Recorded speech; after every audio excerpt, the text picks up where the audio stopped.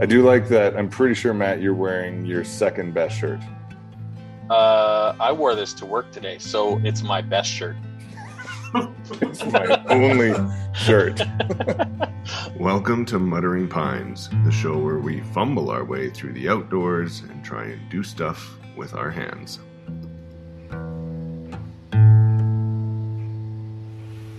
I've been at home so long without having to show anybody my pants that most of my jeans have just holes in them. Like in the ass, it looks like I've farted holes into my pants. Because?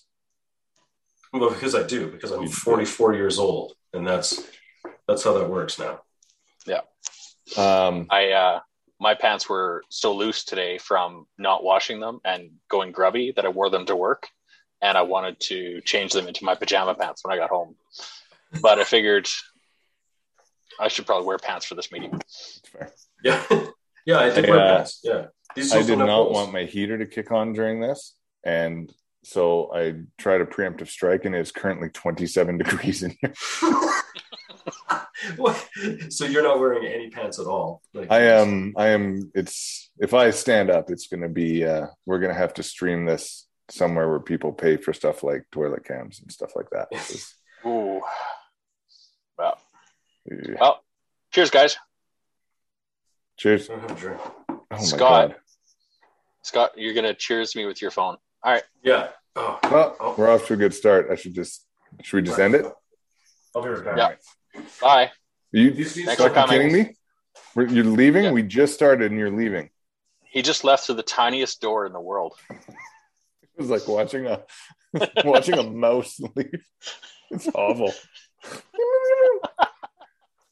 God, I hope he comes back with like crackers or cheese or something. Oh yeah, extra loud bag of chips. Guaranteed he can also still hear us. Yeah, with his, I suppose he does have headphones. Yeah. That's awkward. I don't take anything back, but it's awkward. I agree. You know what's crazy is the range on Bluetooth headphones. Yeah, I figured. So, okay, we're doing this again. Blue Buck, appropriate. Blue Buck. What are you drinking, Matt? I'm drinking some Sleeman's Honey Brown. Oh, that's a good one. And I'm drinking your classic Dirt Boy beer, Pilsner. Pilsner, I have a Pilsner coaster at work, and that is how I know which chair is mine, because all chairs at work are like this. They're the same. So I stuffed a Pilsner coaster in mine. So I can always get my chair. So I don't have to sit in that fucking chair. Yeah, I'm blowing holes in my jeans over here. It also smells like ass. Yeah. Cool. This is it. We're doing it. We're starting a thing. We're going to see if it works. I'm surprised. I'm excited to see the 0 people that listen to this and or watch it. That is going to be like just watching that ticker sit at 0 is going to be like watching my stocks always never go green. Flat. No, the only benefit is your stocks go negative.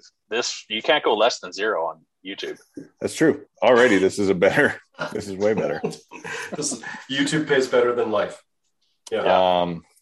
So today, let's do some land management purchasing stuff because I think, as you put it, Scott, it's a very topical topic at the moment.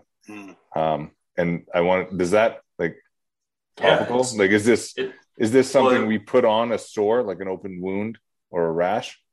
I thought it was topical, and I thought it was interesting that we all have a different point of view on it right now, where you yourself currently are a property owner, and I'm trying to be one at the moment.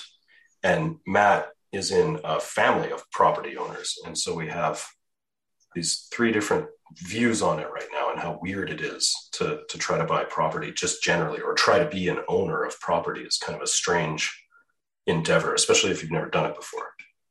Yeah. And here, I want to start off with this. This is something I find very interesting, especially after like COVID. All these people, like the mass exodus out of the city, people are like, oh, I want to go, I can work anywhere now. So I want to go off grid. Mm-hmm. Right. I want to buy a little piece of land. I'm going to make my A-frame. I'm going to work from there. I'm going to live off grid. People are going to travel around in campers all the time, they say. Yeah. But like, what I don't think people understand about living off grid, like if you're going to live off grid, like it's a full-time job staying alive. Not off grid, as in I live on a piece of land with Wi-Fi, internet, power, sewer, water, in a house with a road and running water. So living far away from the city is not being off the grid. That's not the same thing. Not like the place Scott's buying right now, where it has a furnace and a hot water tank. Yeah, it doesn't have a hot water tank. It has a tankless water heater. It already has better hot water than my fucking home does. So it's goofy. But it has no electricity other than it has a generator. Yeah. So did you buy it yet? Is it gone through? No, we're just waiting on financing to clear right now. That's the weird part, is how do you buy this piece of property? It's not like you don't go get a mortgage for it. It's not a house. And it's not like the land. It's not some lot in some municipality. It's a piece of agricultural land. So the whole purchase process for it is different. And what my wife and I found out almost immediately is that in the city, no banks have any idea how to purchase a piece of land that is outside of the city limits. It's a complete mystery to the frontline banking staff in a city like Calgary, which I thought was just hilarious. Yeah. And for context to the empty vastness of nobody listening, myself, we have 160 acres, a few hours north of the city, and another quarter section. Exactly. It's not a lot, is it? It's not a lot. A quarter section. Another quarter section directly adjacent to ours came up for sale, and that is what Scott and his family are looking at purchasing. Because for some reason they think being neighbors with us is going to be a good idea. But of all the places in the world you could have bought, you had to buy literally something connected to him. It's actually connected to him by water. I'm on the same water line as he is. And I'm pretty sure I'm downstream from him, which is probably that. I'm not sure. I think it flows you should be upstream. Oh, thank God. No, parallel. So it fork. He's on the fork. The river. the same urinal track that goes through crack in the prairie that sometimes has moisture in it. Yes, it forks, and he's on the westernmost fork, and we're on the easternmost fork. So, is there a way you can float a canoe down to his place? Yeah. Apparently, in the late spring and early summer, there's enough water in there to tube down. Okay. Have you thought of filling it up with explosives and floating it down to his place by now? Man, of course I have. I mean, it was... That would be great, because the first thing you're going to hit is a beaver dam, and we need to get rid of some of it. I guess that'll be episode number 2. Get rid of a beaver dam. So you want to get rid of a beaver dam. That it doesn't happen to be on your property. You fill a canoe full of explosives and send it downstream. I feel like the alternate title of that episode might be "So You Want to Lose Both Your Hands." Yeah. It cut off my leg. Going back to what I was saying, though, with people who want to go homestead or off, like actual off grid, like I don't think people understand how much effort it is and what's required. Like, so our place runs on nothing, hopes, but it has a wood burning stove. It's like, that's how you keep it warm. There's no, you can plug in some electric heaters or whatever, but unless you're spending a large portion of your income on cords of wood to be delivered to you, you have to cut firewood. And in the winter, and not even the winter, like the fall and like it is now, spring, like if you cut a massive round stump, so I don't know, 18-inch diameter stump. Big as that dartboard behind you. Yeah. And then maybe whatever, a foot, 18 inches long, that won't get you through the night, because you're going to start your fire at dinner, and then I have to get up at some point, at many points, because I have an old man bladder.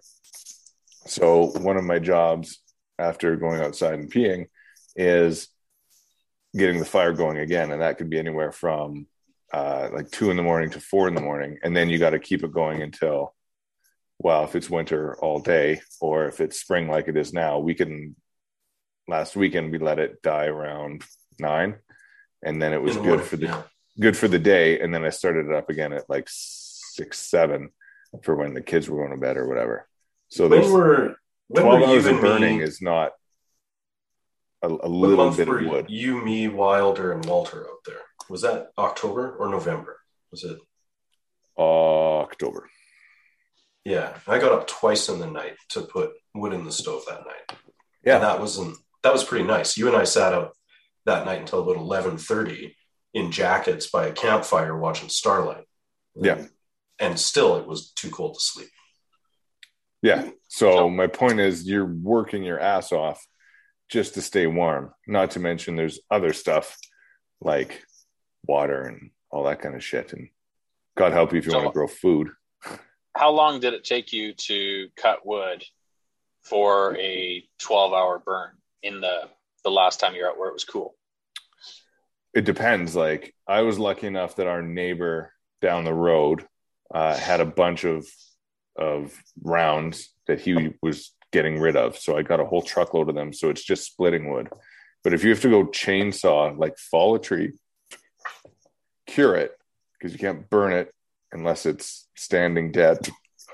And even then, but then you got to buck it up. So you got to buck it up, and then you have to split it, and then you have to split kindling, because you can't just start a fire with logs. And I think the thing that I didn't even know when we started on a wood stove was that, you know, if you're having a fire in a fire pit, you just throw whatever. Like, I'm going to throw this beer box in there. Like, Scott, you even said at one point, you're like, oh, I was going to throw these paper plates in the wood burning stove. And I was like, no, because paper and cardboard create creosote buildup inside the chimney, which increases your chance of chimney fire. So you need to start all your stove fires with blazing hot, clean. We're going to have to pee in 5 minutes here. Blazing hot. For the zero listeners, we haven't paid for Zoom, so our pee breaks are basically us restarting our calls. But they will be pee until breaks. More of you listen, we can't afford Zoom. We shouldn't start this show with lies, people. Are that sponsors? When we go to pee, we are not peeing. And we are old men. We pee constantly. We'll pee 3 or 4 times. You won't even notice. We'll do it on the call right now. Yeah. Matt's going to switch beers. He's clearly peed. Yeah. I've already had 4. Yeah, there you go. See, you've got to be careful about what you put in the fire. So you can't just like throw stuff in there, like a shitload of paper and cardboard to get it started. So you got to have kindling and you got to have the proper wood, because if you don't have a clean fire, then you're either cleaning your chimney a lot, or you're at a serious risk of chimney fire. Which, if you're in the how often do you have to clean a chimney? God if you're a responsible stove operator, how often should you be cleaning your chimney? Every time, just before you have a chimney fire. That's the truth. A chimney fire, you should have done it last week. Yeah. So prove me wrong. That's true. T minus chimney fire is the answer. Yeah. That's great. Okay. Yeah. So there you go, folks. I don't know. To answer your question, I spent 2 hours bucking up already cut logs, or like rounds, stumps. And did you buck up that whole load? No, I'm not done. You bucked up enough for 12 hours. I bucked up. Yeah, I had a full truckload, tailgate down, of stumps and some on top, and I got halfway through. Can we do the math on this? So, for a 12-hour burn, how many hours of work? He said 2 hours. Oh no, that was more than 12. Like, that got us through the weekend, and now I need to start cutting some more. So you got 48 hours for how many hours of work? No, we were out there 3 nights. So you didn't burn continuously though, right? So you got 3 nights. So 36 hours. 36 hours. Yeah. So for every 12, you're cutting for a little bit. Yeah, 45 minutes. So 2 hours a day of chopping, but you got to source this wood too, unless, like I said, you're paying for it. But nobody nobody spends 2 hours a day trying to figure out how to heat their house right now. Nobody. No, and every time, like last you can't time, my find wife, 2 hours to take kids anywhere right now. I know. So the people thinking that they can just go, drink their espresso lattes in front of their big A-frame windows, watching the snowfall, while mommy blogging. Well, those people have a massive propane tank and they're heated with natural gas or propane. And that's it. Like, if you really want a fire for heat, if you really want a homestead, you can't have a job, because staying alive is your job, I guess, is my point. So if you want to have that fire burning for a day, you're chopping wood for an hour. So you're going to have an 8-hour job. You're going to commute for an hour a day, assuming you're commuting, because you have to pay for all this somehow. At least an hour a day. And you're out in the buttfuck nowhere, so probably more. Mm-hmm. So there's like 10 hours of your day spent going to work, driving, chopping wood, just so you can come home and sleep. Yeah. Yeah. I have a friend who likes to talk about this, the amount of time people spend going to get water before, like, just even 120 years ago in Canada, like, getting water was a major portion of people's day, a major portion. It's like the heating of a home is exactly the same story. It's a tremendous amount of work without any utility. Yeah, and then compound that water thing in the winter when you have to go down to a creek, chop the hole open, somehow scoop the water into a bucket and carry it back. No thanks. But luckily nowadays we have stuff like wells, which if you buy rural property, you're going to need a well, because I don't know of anywhere shy of like the mountains here where I would drink the water. No, from even if like a running, so like a stream or whatnot. Especially downstream of Scott's new place. Yeah. All your watershed is now contaminated. Yeah. That's like, sure. I think anyone, like, if you're drinking that water downstream of Scott's place, that whole area is going to be renamed to like Dysentery Hills. Yeah. They're going to start filming The Last of Us there, but they're not going to have to do any set dressing. It's just going to look like mushroom people everywhere. It's like beaver fever, but Scott fever. But I'm the beaver. King fever. Yeah. Yeah. King fever. Before we take a quick break, we never introduced ourselves, which is probably the best thing. Best start. I don't know. I don't think really anybody cares, because 0 people don't care. Well, let's do it anyway. For the 0 person. I am Darren Northcott. I'm Scott. I am, and I'm interrupting. I am Matt Lucas. All right, P-break. Scott, I want to go back to what you said about purchasing and like financing, because I feel like maybe jumped into it a bit. So if I want to be a rural landowner, I'm interested in your sort of current experience with the financing of a agricultural or rural property. Cole's notes, because I don't want to hear your voice too much, but Yeah, it's not the boring part. It's your voice. Yeah, it's not what you're saying. It's just where it's coming from. Oh, I hate you both so much. Oh, you're such assholes. It's weird, because I mean, most of the connections that my wife and I have for doing stuff like buying property or whatever are with our bank here in the city. Yeah, it's 26 degrees in there, because you don't have to burn firewood, because I'm gonna be so skinny at the end. Anyway, so the banks that we have to go to for this are in the city. They're where our mortgages are, right? That's who we're going to go to. But they're not equipped anywhere to figure out how to purchase an agricultural property, which means you either have to go through farm credit or be able to purchase it with some other sort of personal financing. So that really leaves 2 options for somebody like me. I can either do it through a line of credit, like a home equity line of credit, or I can do it through farm credit. I can go try to get approved to do that. So in an agricultural property like the one that I'd like to buy, to use as a recreational property purchased through farm credit, which would require a business plan, would mean that I'd have to create a business plan that shows I'm the world's worst cattle rustler, because it's not there to turn a profit. It's there to drive quads around on and, have campfires and hang out with you guys. So that part of it, it makes it complicated to purchase a piece of property that you're not planning on developing a whole house on.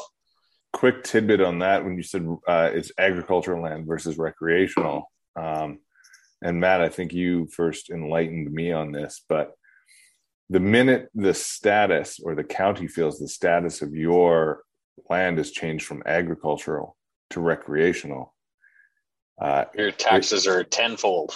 Yeah, your taxes go through the roof.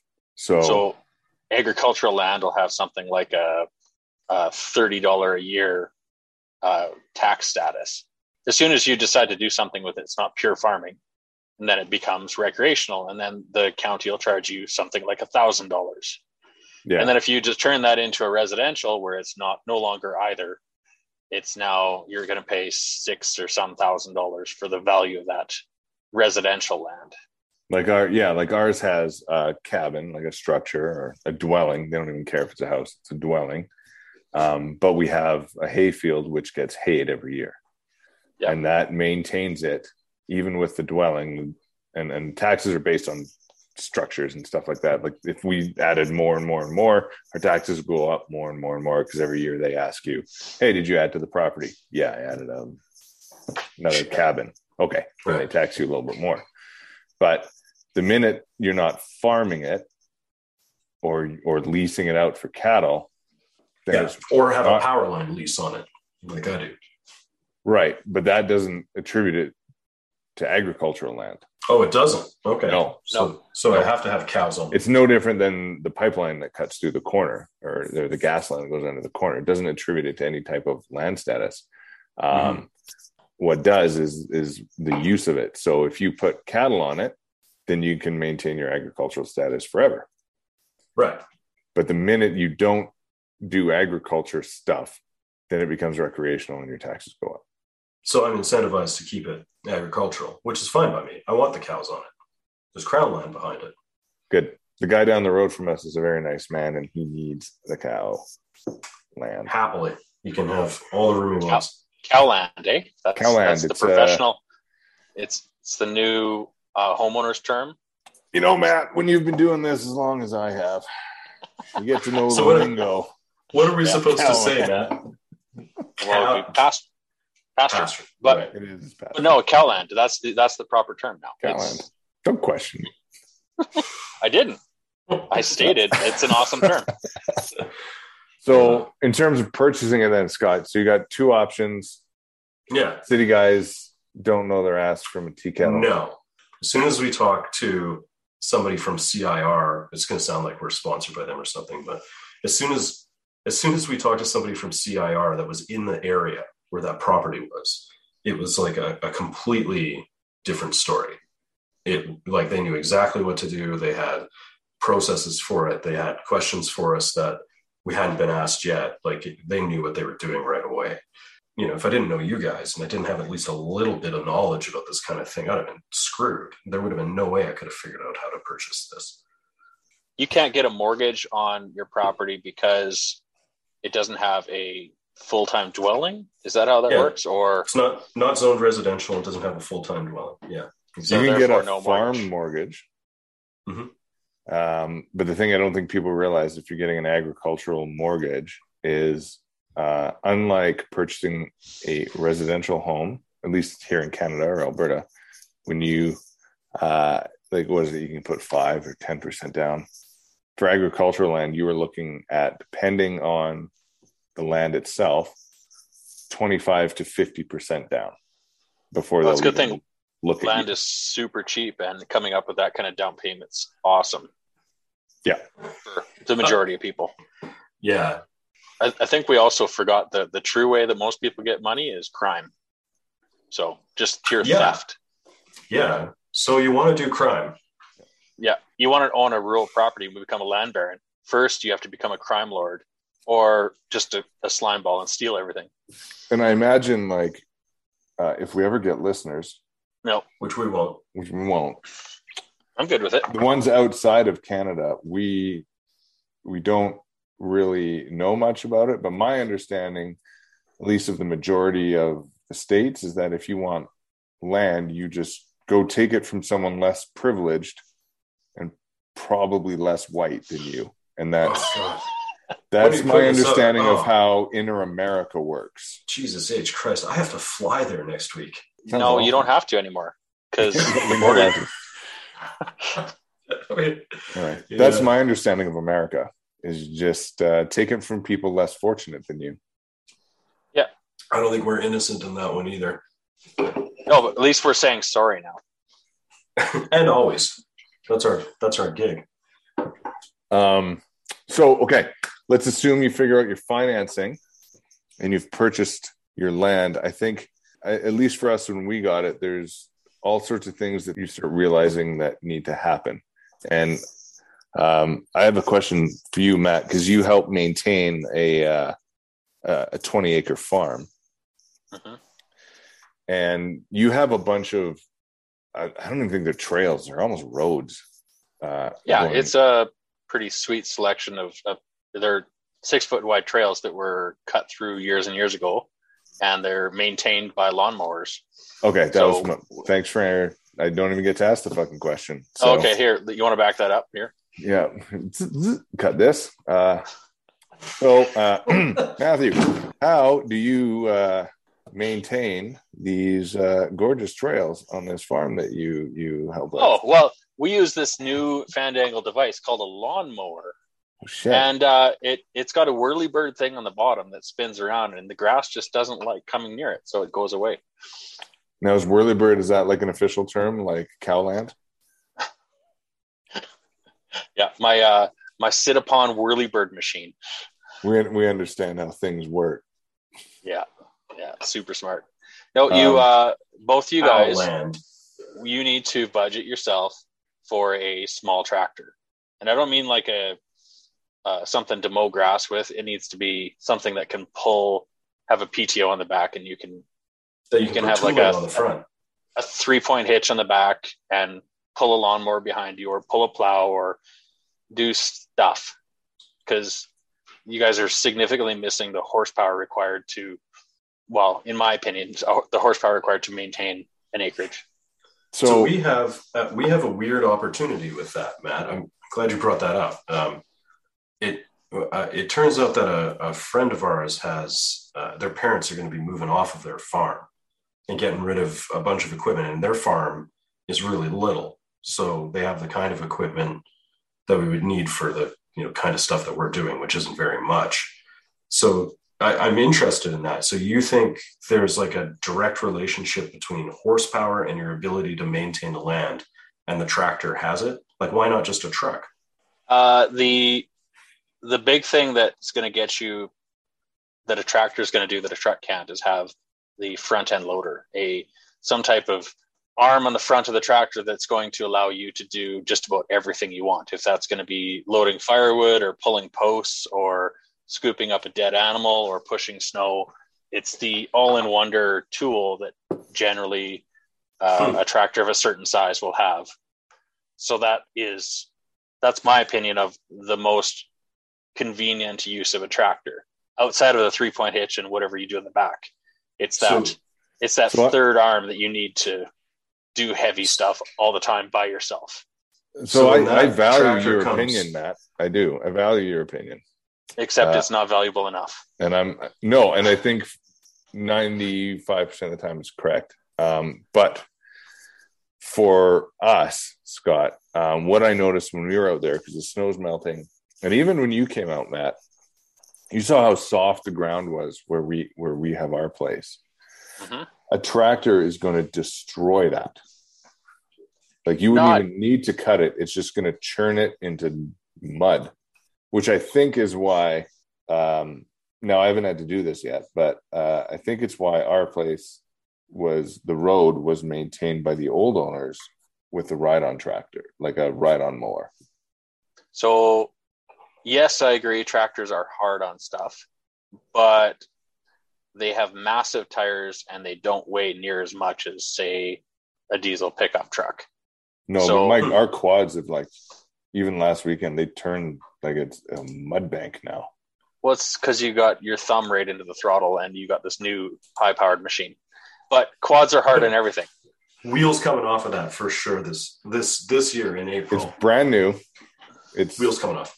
It's not coming off. It's brand new to you. Yeah. Brand new to me. Okay. It's got 1,000 clicks on it. It's fine.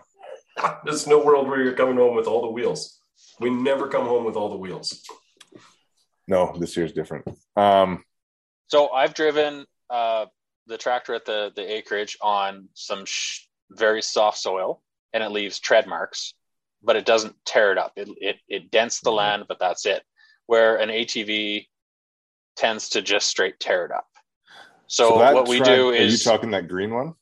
The bigger tractor is the one I'm talking about, where it dents the ground, but doesn't tear it up. Then you haul a lawnmower blade behind it, basically. Yeah.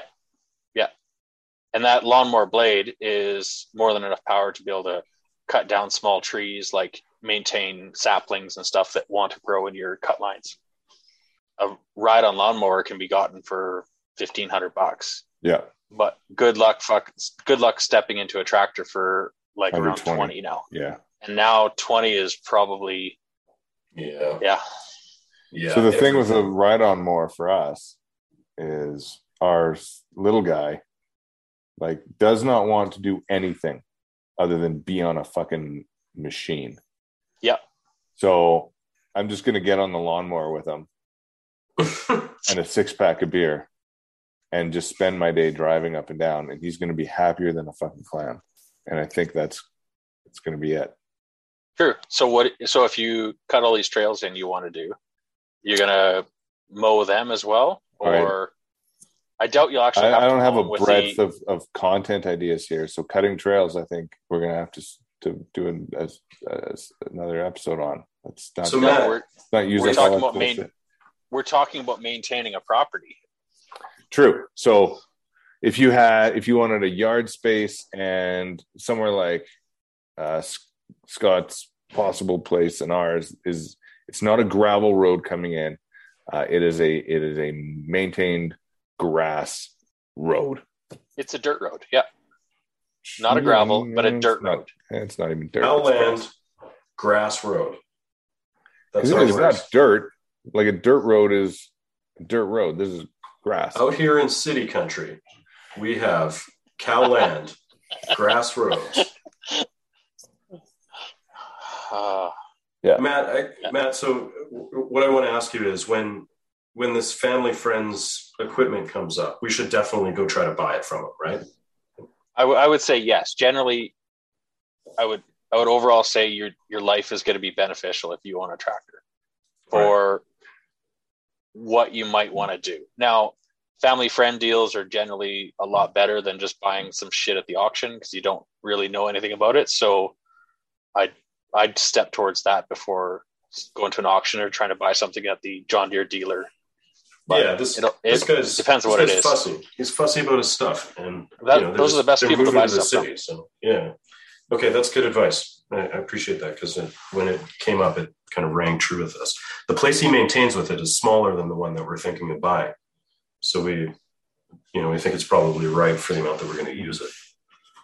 Before we bore people too much, let's talk about a couple of the other things that are super important for owning land if you want to live on it or recreate on it. And that is power and water. Well, I was going to say have lots of money. And we talked about that. You just need lots of money. Yeah. Okay. Yeah. And that solves power and water. So I guess, next we're topic. Done. Great. Money. So show's over. Money. Cutting trails money. Right. So Darren, you have a pre-drilled well of what depth is it? Oh, fuck. This one's beauty. I think we're pushing 300 feet. So that's super deep. Super deep. But the water is, aside from a slight sulfur smell. So one thing, when you get it, you should get it tested. You can take a sample to your nearest large town and they have labs and they'll run E. coli and all that kind of shit on it. Ours came back clean. So we just throw ours into a Brita, and it tastes better than bottled water you can get. But I know the neighbor down the road, his is only about 150. And the average, I think, for Alberta is in the 150 to 180 range of the depth. But those you're looking at what do you figure? 12 grand to drill a well? It's a certain number of dollars per foot. And that, like, hopefully they've done their due diligence and you luck out and they hit water. Because if they don't, then it's just another 12 grand. So we just the place that we're looking at is a 6-inch, 300-foot well drilled into it. It's crazy. Yeah, it's about what ours is. So my mom just punched a well at her place down to 150 feet, and it was $8,000 as of fall of 2021. So pretty current pricing. That does not include a pump or electricity or anything else. That's a hole in the ground that has casing. And for context, a well pump, because we had to replace ours in BC, was about $1,200 to $1,500. Was that all? I thought it was more. Yeah, to get you about 100 and some feet or meters. At your cabin in the cusp, 100 meters easy. Yeah. So you'd probably want about the same pump. So you're looking about $1,500 for a pump, and then you got to run power to it somehow. And you got to have a tank inside. You got to have a holding tank. Well, that's the other thing. If you want to plumb your cabin, so our cabin is not plumbed. We just get our water from the well, which is a straight discharge right out of the well itself. Into a bucket. Not unlike my ass when I eat any food, because I also am over 40, and that's how that works. So you flip the switch on, shoots water out, you turn it off. But inside you need to get a pressure tank, and then that fills it up and it'll turn the pump off so it doesn't burn itself out. So a friend of mine told me that the price of installing power and pressure tank and all the other doodads is about equal to the cost of drilling a pump. So drilling the well. If you punched an $8,000 well, you would budget about $8,000 to put in all of that extra, the power, the pressure switches, all that shite. So $16,000 just for basic water service. Yeah. And then you get to go through the other fun of having a utility bill all year round just to heat and keep that water liquid. Yeah. If you're there or not. Yeah. Like we keep our place in the cusp at about 10 degrees, I think, in the winter. So that's the other thing. You got to run heat tape down your pump well and your line so that you can get water out of it in the winter. Yay. So being off the grid's a real pain in the ass. Pardon? Yeah. So being off the grid's a huge pain in the ass. It's a hard life, but it's a good life. I think it's settler life. Settler life. Living to the ripe old age of died at childbirth. I think I'd much rather pay for electricity than have to go chip water out of a creek to scoop water up every day. Fuck yes. So now that you brought it up, electricity is a great one. So Scott, the place you're looking at is run on a generator. Has a generator, no batteries. Yeah, so that's an option, is you run a gas or diesel generator. You can run solar, but the cost of putting in solar is not cheap. It's not as bad as it used to be, actually. I've been looking into it. But it's still not cheap. No, it's not cheap. But here's the thing about it is that it's way cheaper than you think. And we're not talking about trying to power a house with air conditioning. We're talking about a place that has like a couple of plugs, a couple of lights, and a fridge. Fridge and that's where things get complicated. But those little under the bar fridges that you buy, or the apartment fridges that you buy at Costco, those little Danby jobs, they have really low wattage. So if you're in a small cabin, like the one that's on the place that we're looking at, then solar is viable if you have batteries. Otherwise, you have to have a really big solar array, and that's when it starts to get expensive. And if you want power, there's a reason when you look at like big plots of land, everyone's places, the residents are right on the road. Yeah, because at least power poles, here, $10,000 to $12,000 a pole to put power it's into your place. ridiculous. I mean, it makes sense when you start to think about the logistics of one of those things. What they have to, like, those things have to sit out there in the wind and not tip over and deal with like frozen, thawed ground every single year and animals running around on them. And like those things they have a purpose. Yeah. So it makes sense that they're expensive, but you never think about how expensive they are until you need it. Until you have a cabin at the end of this long ass lane like you do. So Smart, though. at the cost of 10 to 12K pole, does that include, is that the total rate of running power and every pole adds 10 grand? That's my understanding. It's not 10 grand to put a pole in and then you have to string copper on top of it. No, that's strung as Darren ready to use. Away. Yeah. So here's the thing, like when you own land like that though, I think now people are realizing the value of it. Whereas there was a time when people settled, they realized the value of land, and then we industrialized more and became more city dwellers. And then this pandemic happened, and people are like, Jesus fucking Christ, my 600 square foot apartment is basically a prison. People in prison have it better than I do. And started looking at doing more camping and doing stuff like that. And then you realize, at least in like BC is totally different, but in Alberta, how little recreation space there is once everyone starts doing it. Like when you're at like 6 months, you have to think ahead to book a campsite that's next to somebody else, like eyeball shot next to somebody else. And hiking trails that are treacherous, and people were like, these are expert trails, now have 20-minute lineups on them. Yeah.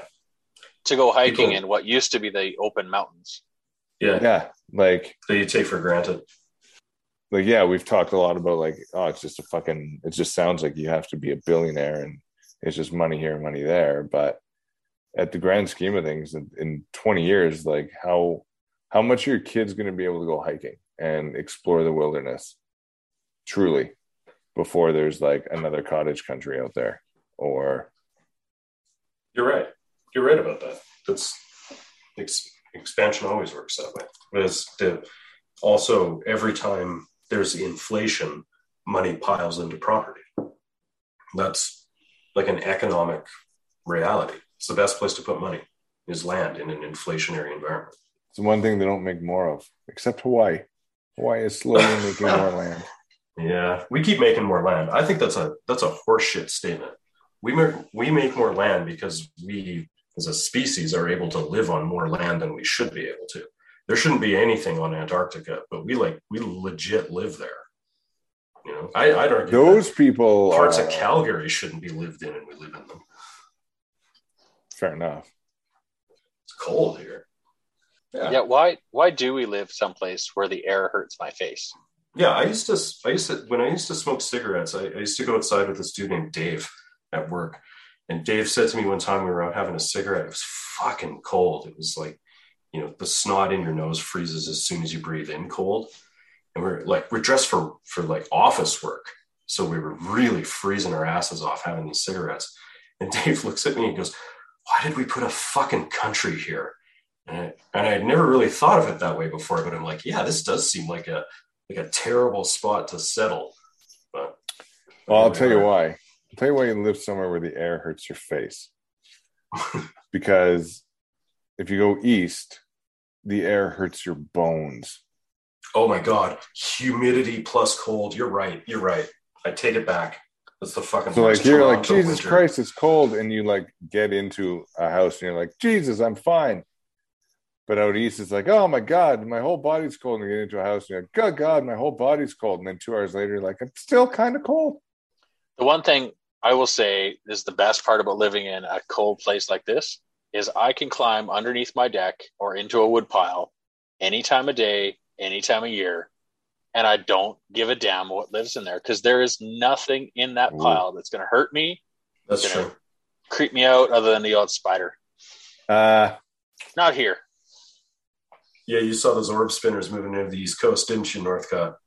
I'm just going to say hornets and wasps. Yeah, the wasp situation. It's not my fetish. No. But yeah, I agree. For suck, the most part, nothing's going to lay eggs in your fucking urine stream. Or, but like, how many types of deadly snakes do we have living around us that we're going to house underneath your deck? And you have to be concerned when you poke your hand under there reaching for your kid's ball. It's funny, under our deck last year we had a snake. We had a garter snake. Yeah, it was hanging out. That's all I got. That was super. No, it's awkward. Yeah. So all of our listeners learned today that they shouldn't try to move out into the country because it's crowded in provincial parks. But you still shouldn't try to move out to the country with us because it's expensive and cold. That's what we told them today. I just think that the value is there, though. I think that it's worth it, and it's worth getting back. And I think this is kind of what our whole thing is going to be about. It's worth getting back to some of this shit people don't do anymore, and they should spend 2 hours a day getting firewood. They should do that. I agree with you. Firewood, the only thing that warms you twice. Fuck, I hope you edit that out. That's awful. It's going to stay in now, I think. Yeah. I think it's worth having rural land for sure. Or at least, like, if you don't buy land, at least go enjoy it. Airbnb it from someone or... my friend said it to me good when I was telling him about this deal that we're trying to put together for this land. He said, "Oh, I've always wanted to do that too." And I said, "What's that?" He goes, "Have my own private provincial park." Yes. I am. Were you rubbing the blue buck? Just trying to saw its head off with my dull finger. I thought we were gonna get like a thing where like rubbing the. Can that be a thing for something? Rubbing the blue buck. What are you doing today? Just rubbing the blue buck?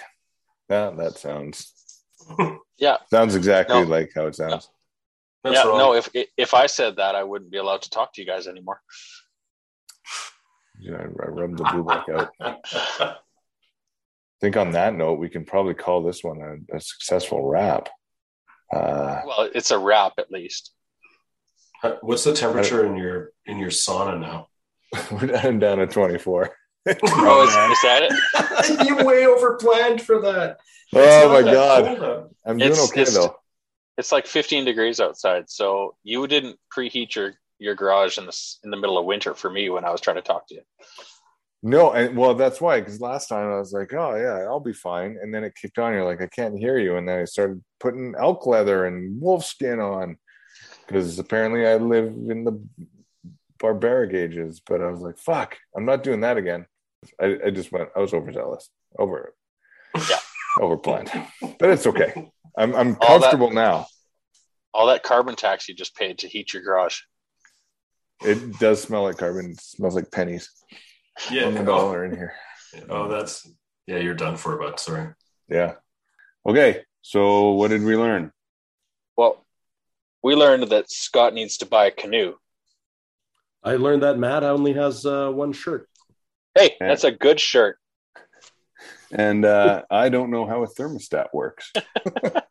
On that note, I think we'll say goodbye to nobody. And goodbye, nobody. It's been a slice. Talk to you guys later. See you soon, fellas. Bye.